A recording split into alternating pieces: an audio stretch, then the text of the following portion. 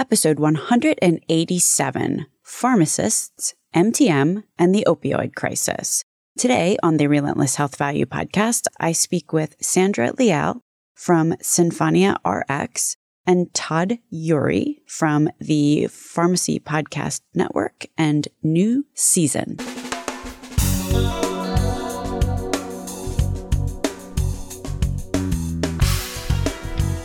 American healthcare entrepreneurs and executives you want to know. Talking. Relentlessly seeking value. Today on the Relentless Health Value podcast, we have two guests. First, Sandra Leal, who is from Sinfonia RX. I am also honored to be speaking today with Todd Eury, the founder of the one and only Pharmacy Podcast Network. But wait, there's more. Todd is also Director of Strategy for New Season, a nationwide group of accredited opiate addiction treatment centers. Today, we talk about the intersection of pharmacists, medication therapy management, MTM, and the opioid crisis, the worst addiction epidemic in our country's history. In fact, opioid overdoses accounted for more than 42,000 deaths in 2016, more than any previous year on record. An estimated 40% of those opioid overdose deaths involved a prescription opioid. My name is Stacey Richter, and this podcast is sponsored by Aventria Health Group. Today on the podcast, I am delighted to welcome Sandra Leal. Hi, how are you? And we also have Todd Eury. Stacey, how are you? We are going to be talking about the intersection of two topics. One of them is medication therapy management, affectionately known as MTM. And then we also have the opioid crisis / opioid management. So to kick this off, why don't, Sandra, could you just explain very quickly what is MTM, just in case anyone is coming in cold? Sure. So medication therapy management, as you mentioned, MTM, it is essentially the review of medications between a pharmacist or other healthcare professionals and a patient or a patient's caregiver. The goal of that review is to ultimately resolve any potential problems that the patient might be facing and to actually optimize the therapy for that patient.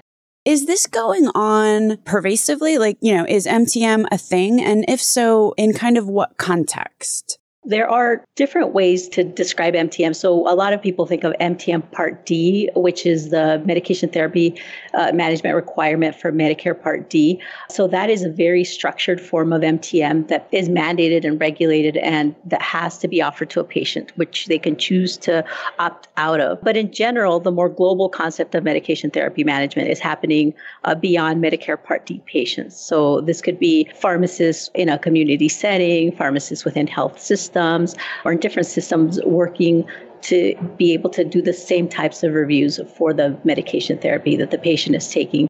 Got it. So if it is a Medicare Part D patient, then it is a mandate unless the patient opts out. And if it's a health system, then they might choose to do MTM in order to meet some quality metric or to achieve some goal that they have determined. That's correct. Yep. So Todd, let's bring the opioid crisis into some perspective here. How are we in the healthcare industry? How should we be processing what is going on in the country relative to opioids today? Revised information from drugabuse.gov, for example, which was revised in March of 2018, has documented that we have about 115 people per day dying from an overdose of opioids. This is leading by heroin. However, a very close second is prescription medications where the patient has done absolutely nothing wrong, but through the therapy that was initially prescribed, went on because I had a broken shoulder, I went in for some surgery, I got, a 90-day supply of some opioid painkiller. Next thing you know, I didn't even realize I was addicted, and 2 years later, I'm still taking them. And then the synthetics in the fentanyl family has also produced an extremely serious national crisis, which really elevates the death rate 100, 200 times. And the burden from a capitalistic perspective and the economy and taxing and the expense of this is running about $78 billion a year. And what that should tell us as a healthcare collaborative between pharmacists, doctors, nurses, specialists, everyone, podcasters like you and I, Stacy, is we all have to be involved. There is no one in healthcare that can't be involved, some more than others. Sandra, I'm such a fan of hers. The reason why, Stacy, I've been so excited not only to talk with Sandra about this concept, but get this out to our networks, and through the Pharmacy Podcast Network, we're going to blast this out everywhere. That is, why in the world aren't we doing something purposeful? And even at the state level, we could pick a state that is most flexible in the world of Medicaid, and having some of the states realize, hey, wow. So in the world of the opioid epidemic, who is in the healthcare field, the providers field, who is not being used to their full potential? And I stand up and start screaming, pharmacist, pharmacist, pharmacist, which is the truth. And it really is, because the community pharmacist, for example, sees this happening with their patients. They're coming into their shop every day, their pharmacy every day. The long-term care pharmacist sees it happening in the nursing homes. The specialty pharmacist sees it happening. Sandra sees it happening. So it's to me the concept of crossing the intersection of medication therapy management and medication assisted treatment, MAT. So this would make a cool logo. MTM crossing with MAT. And to me, knowing what pharmacists do when they're well versed in practicing medication therapy management, combining that with medication assisted treatment, which means you're combining medication with counseling. And if you were to wrap that all together, I think we could see a major rush to recovery that we don't see today based on the underutilized member of the healthcare team, which is the pharmacist. And I think that you are highlighting an often repeated tale, i.e. pharmacists being underutilized, the most underutilized and highly capable at the same time member of a care team. Based on what Todd just said, Sandra, as the chief operating officer of an MTM entity, how do you view the intersection of MTM and opioids? I absolutely agree with everything Todd said. And that is one of our goals in working in this work. And specifically, even personally, I ended up changing my own practice from, being in a very integrated collaborative practice model to really looking for solutions that scale, because there's so much need out there. For us, we essentially try to provide that pharmacist expertise to the review, and especially in this epidemic that we're having with opioids, coming up with solutions that make sense, that are sustainable, and that really have reach for patients that otherwise would have no services available. In the design that we try to implement, we are looking very comprehensively at the entire profile for the patient. But as we're getting more and more requests for solutions, we're then trying to build custom programs that really rely on a collaboration to identify what the barriers are for those individual patients, and then trying to overcome those barriers with very specific solutions to them. And it could be things like language barriers. It could be things like high deductibles that patients are experiencing, or even just not being able to access medication in a way that makes sense for them. They're just not necessarily, patients are not necessarily even responding to what they're being prescribed, or there's just so many barriers out there. So the concept of what we're trying to do is take those issues and really build a framework around them, and then introduce a solution that becomes a constant solution and not something that's sporadic, or, just it happens to be the case for only certain individuals versus others, but trying to get something that's more sustainable out there. I would think, though, that opioid management or pain management more broadly is a bit of a different animal than, I'm going to say, your average run-of-the-mill MTM endeavor. For example, adherence with pain management, in some respects, you're kind of looking, well, at least from a persistency perspective, like the opposite. You don't want people taking medications for extended periods of time. Furthermore, I interviewed Dr. Lippy Roy, who's an addiction specialist, and she had a lot to say about, for example, stigmatizing language and certain algorithms that are really important. She talked extensively about the specialized education that she did not get in her standard training. Do we really see, maybe I'll ask you first, Sandra, is this something that is possible for pharmacists, or what would be necessary, maybe is the better question, for pharmacists to get skilled up in just this very specialized MTM niche, maybe I want to call it? And what would it take in order to make that happen?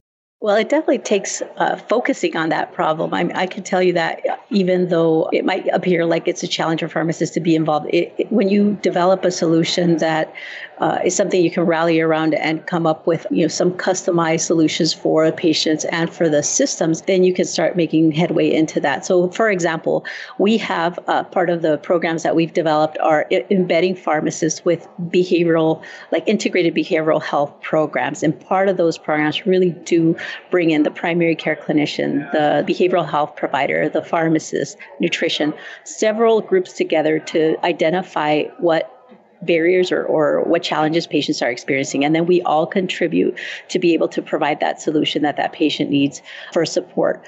The program that I work with our company is we also provide other vehicles, like we provide telephonic support, we provide telehealth support. We're able to have different touch points depending on the need of the patient and the provider. So we don't just support the patient, but we can also provide consultations for the providers to be able to develop a model that actually works and you can replicate, and then you can also implement regardless of geographic location. Sometimes that's one of the most significant challenges. So there's different ways to approach the opioid crisis, for example, but we're very cognizant of that, and we're constantly working on ways to be able to resolve whatever those gaps are and really create some solutions that help the patient. And just other things that I think about, we're also looking at new testing like pharmacogenomics and making sure patients are receiving the appropriate medication class based on their genetics. So doing things like that, we can potentially identify patients that are not being optimized with the right medication just because maybe they don't respond to certain things that are being prescribed. And instead of labeling patients as drug seekers, they could potentially not even be on the correct thing or on the correct class, and we could optimize it so people have better outcomes. Let me ask you this, Todd. Obviously, Symphonia which is Sandra's company, has some pretty sophisticated back-end infrastructure. If we're translating this to a community pharmacist, how would you do that crosswalk? So it goes back to what you just got done saying about niche. I could see Sandra's team designing a medication therapy management training that was advanced, meaning you'd need to already understand MTM and have practiced that. But when we're talking about opioid addiction, we're also talking about comorbidity, which is two or more disorders or illnesses taking place at the same time within the same patient. And the rate of comorbidity in patients suffering with opioid epidemic is enormous. It's over 50%. So this is diabetes in addiction. This is hypertension in addiction. This is behavioral health issues, depression, pharmacogenomics, and detecting, does this medication even work for this patient, which these psychotropic medications must be tested for, in my opinion. But if Sandra's team would come out with, if I could take a magic wand per se, we come out with a new MTM program, advanced MTM program, we could give to a community pharmacist and say, listen, if you identify a patient, then you would implement MTM MAT or MTM, whatever we're going to call it, MTM, X. Then really drill down into the medication reviews, but understand the sensitivity. There's an opioid addiction, a brain disease addiction that is really blowing everything else up. The pharmacist could dig down and be able to look at interactions of allergies and foods and other drugs that they're taking, and even over-the-counter community pharmacy. I'm glad you mentioned that. Really leads the way. They lead the way in patient touch. They're trusted. They have access. However, the elephant in the room of this conversation is payment. So payment models to get this done need to recognize, A, we have an opioid issue. And everybody says that they realize that, but it doesn't seem like it's trickling down to the private insurances and or Medicaid and Medicare systems. If you could invent a new policy, a payment policy that said, if you implement an MTM program into a medication-assisted treatment program for opioid-addicted patients, I know we would see a recovery increase in velocity and in the speed to recovery. And I also know that we would save money because pharmacists would help us to reach recovery faster if, in fact, they were involved in all of this therapy. So I haven't heard anyone at the pulpit of healthcare at all of these conferences that I attend ever talk about medication therapy management and medication-assisted treatment. Hint, hint, if Sandra ever does get an opportunity to be a keynote, I know my organization would love to fund that presentation, which is New Season. We're the second largest provider of medication-assisted treatment in the country, and we have pharmacists in our pharmacies, and those pharmacists are completely underutilized. And I've actually exercised with a couple of the pharmacists in Alabama, in Florida, and Mississippi to research the Medicaid laws to see if there's a way to get compensation for the review based on comorbidity. So I'm looking forward to that. I think it's coming, but I still think there's much work to be done. It's your thought, Todd, that one of the reasons why, or maybe the main reason even, that pharmacists are not already engaged in opioid management or MTM or MAT is because there is no payment mechanism in order to facilitate that. It's piecemeal. It's all broken up into pieces. Sandra and her team can definitely get compensated for their professional medical advice with regards to MTM. But when you start talking about patients that are dealing with multiple things and you go into an MAT format, which is sometimes being compensated by private, sometimes compensated by government insurances, you hit a snag and there's no way to, unless you're going to pay it out of your pocket. And, you know, our organization charges about $15 to $17 a day, depending on the medication. But you throw an MTM in there, however many cycles of that need to take place. So in asking Sandra, you know, how often, if a patient's on 8 medications, do you sit down and do an MTM? So I was going to say it depends on, you know, who we're contracted with and what the requirements are. And it really varies. I mean, the minimum from an MTM Part D is to do a comprehensive medication review once per year. But then we have the ability to do targeted medication reviews throughout the year, every time the patient picks up a medication. But definitely, I mean, I can't echo enough what Todd is saying about how it's very piecemeal. I currently sit on the American Pharmacists Association Board of Trustees, and one of our key initiatives this year has been, and many years now, to try to achieve provider status for recognition of the services that pharmacists provide in the federal government with CMS. And it unfortunately hasn't happened yet. There has been a focus, though, on opioids, and it's definitely because of all of the attention to have the pharmacists at least included in that language and with the current legislation around that. But even that's been a challenge. So that definitely trickles down to the states. And but we're both working from the top down and from the bottom up, from local initiatives, state initiatives, and then federal initiatives, and then backwards to see which way we can approach that so that we're more included in every aspect of the care of the patient. And absolutely, if a patient has an opioid issue on top of chronic conditions, it is very, very challenging to manage patients without the support of every team member. Do you feel that getting provider status is a bit of a prerequisite here for payment or otherwise, or can pharmacists be a significant player in the interim or prior to? Yeah, absolutely. I think you can participate now. I mean, people are doing it now. We're doing work around both the issues around MTM and opioids without necessarily that provider status recognition. I definitely think it would remove a lot of barriers that we're experiencing because a lot of times it seems like we're working through different loopholes, trying to work through different channels. We have to go and try to contract with each individual commercial plan, Medicaid plan, do pilots, things that a lot of times are detracting away from us actually being able to provide the clinical service services. I know a lot of pharmacists that sit around constantly trying to justify FTEs to help the volume of patients that they're receiving referrals for. There's not enough of us to be able to take on the chronic conditions out there, and not to mention the opioid conditions. So if you remove barriers like the provider status issue that we've had, and then just in general, recognition for services that we provide at the same level as other providers, we're not asking for more, we're asking for parity. That would definitely, I think it would help. But it's still happening despite that. I think as a profession, we've been able to, still continue to really make inroads just because of the shift in the payment to value. That is definitely driving the integration of pharmacy services more, because such a huge component of value and outcomes is definitely based on appropriate use of medications. And if you don't understand that, then you're probably a system that's not as successful as a system that does understand the value of that.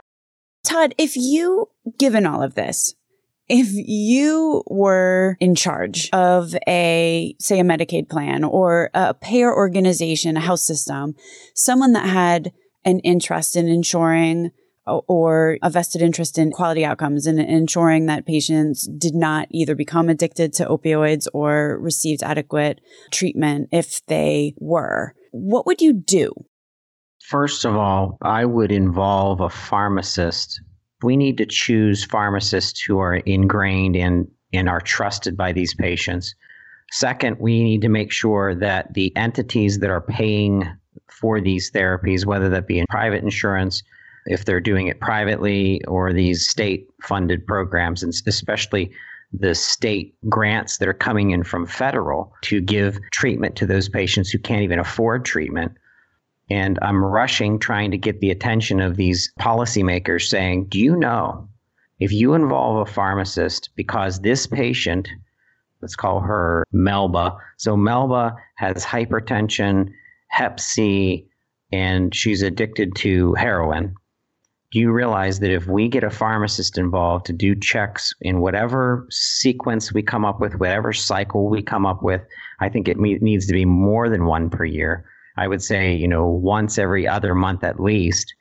And had this pharmacist involved, you would increase the time it takes to get to recovery, which means that doesn't mean you're completely well. That means that you're functioning, you're drug-free from an illicit perspective or the opioid perspective. You're working again, you're back with your family, your family life's improved because you can think, you can get out of bed. So that recovery road will be increased in velocity and speed if that pharmacist were there saying to the patient ongoing, wow, I see what you're going through. Let's make some adjustments in your medications. How's this hypertension medication making you feel?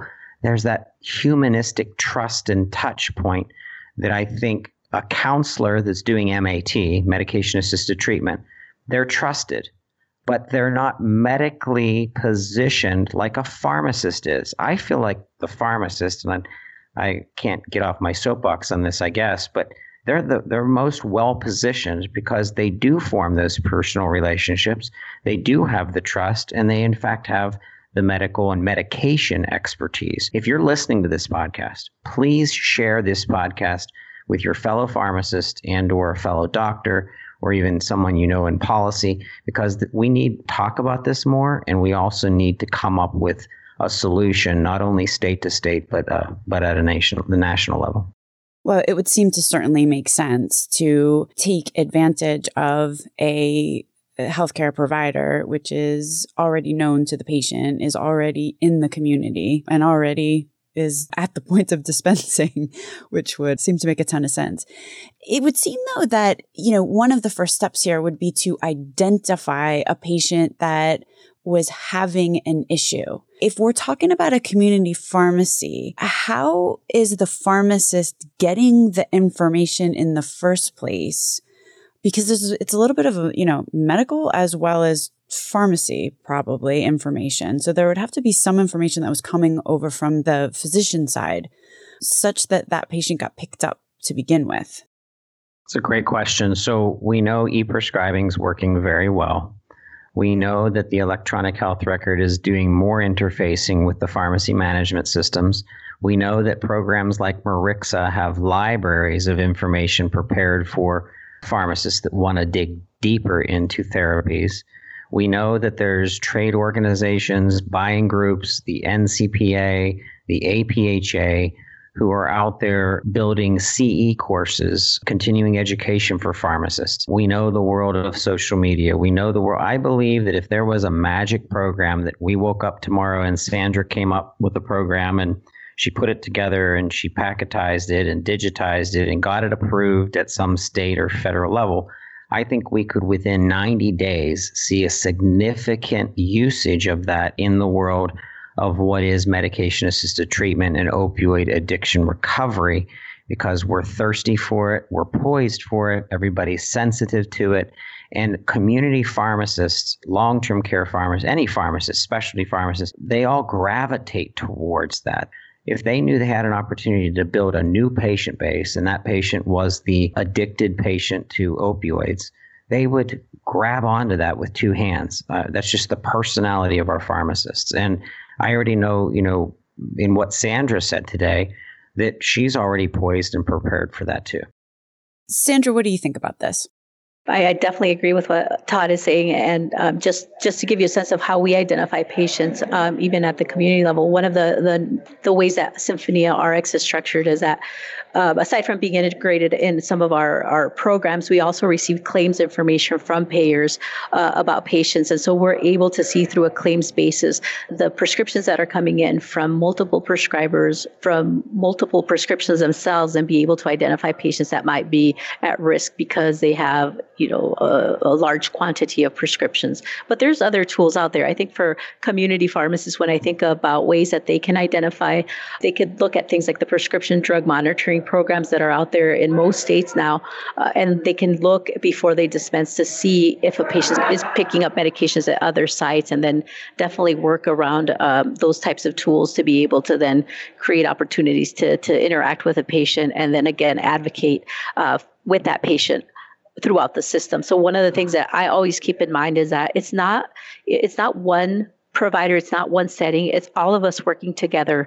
I always think, there's always been challenges. Is a telephonic consultation with the pharmacist as good as a face-to-face interaction with the pharmacist? And I don't think it's one or the other. I think it's both. And I think it's both of us also interacting with the primary care doctors, with the physicians, with the hospitals, with whatever systems that the patients are interacting with, so that we provide comprehensive care for everything, and not just opioids, but for the entire conditions that the patient is experiencing. And unless we really do that and break that fragmentation pattern that we currently have, patients are not going to be successful. So it's everything that we can do collectively to work together. And so I've always been a very significant advocate of interoperability, being able to access each other's systems, really communicating what's going on, not because we want to hold the information for ourselves, but really create the opportunity for us to communicate about the patient, because ultimately it is about that individual. So that is something that I think is a significant barrier right now that's happening within our system. And unless we address some of those underlying infrastructure problems, it is a challenge. But I think slowly we are starting to overcome those. It's just a matter of people willing to collaborate together. Well, here's to hoping that collaboration is on the uptick.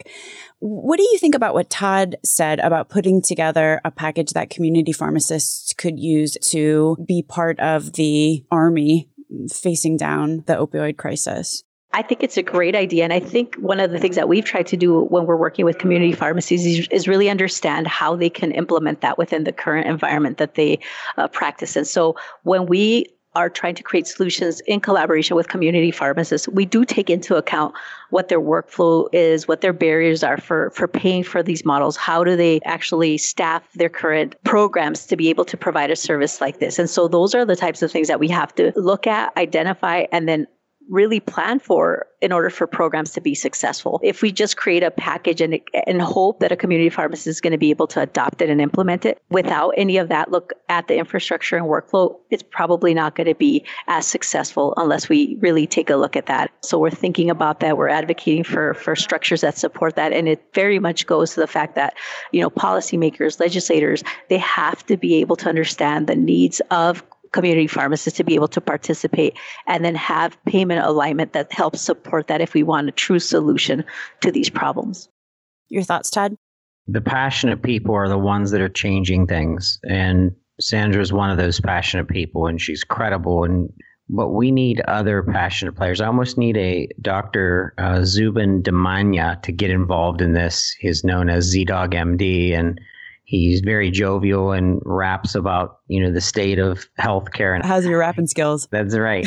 So if we could get more people that are being listened to really to push that, but then on the back end, start going to some of the lobbying groups that we trust. Unless they're a physician, unless they're a pharmacist, policymakers don't really understand it.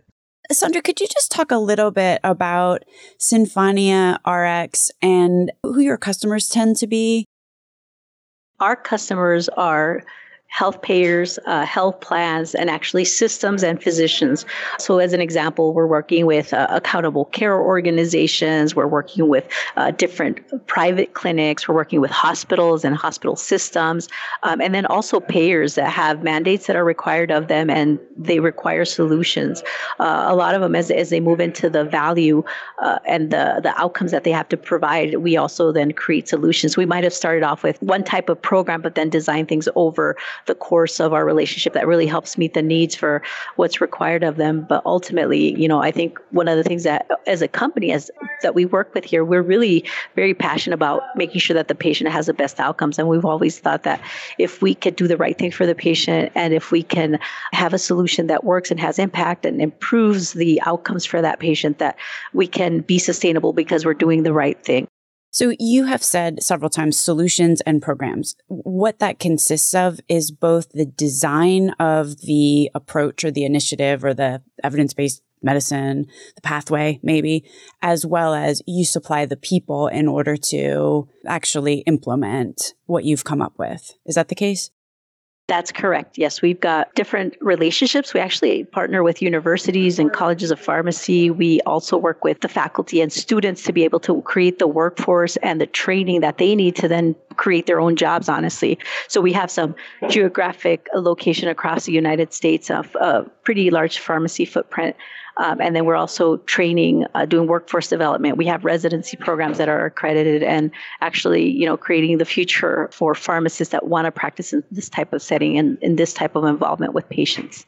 And Todd, besides being the founder of the Pharmacy Podcast Network, which is an amazing network consisting of a whole lot of really interesting and cool shows dedicated to pharmacy and pharmacists, talk about a little bit about your work with New Season. Well, thank you. So New Season, which you can find newseason.com, they're dedicated to medication-assisted treatment programs. I was actually brought on 2 years ago to marry health systems, policy makers, politicians, pharmacy into our centers. So every time we have a center that is placed on the list that I need to be paying attention to, I will physically prepare that territory with regards to appointments with hospitals, other physician groups, pain management teams, and really marry them to our goals of reaching recovery for each of our patients. And some of those centers are, 1,500 patients deep.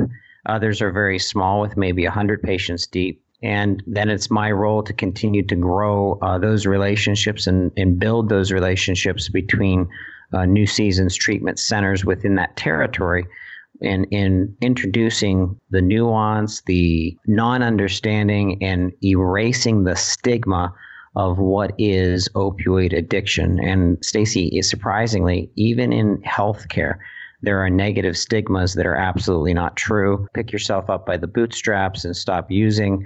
They have no idea what opioid addiction does to your brain, how it transforms your brain negatively, and basically keeps you in a prison of what is addiction. So I'm very proud of my organization, but not just that organization. There are other organizations out there who are very good national organizations working on this, and I'm sure that they're being collaborative as well. If you are a pharmacist, you're in Austin, you're in Oregon, you're in Mississippi, Pennsylvania, Florida, we probably have a New Season in some territory that you could get, number one, more information, but also number two, work with that center to really deliver better collaborative care.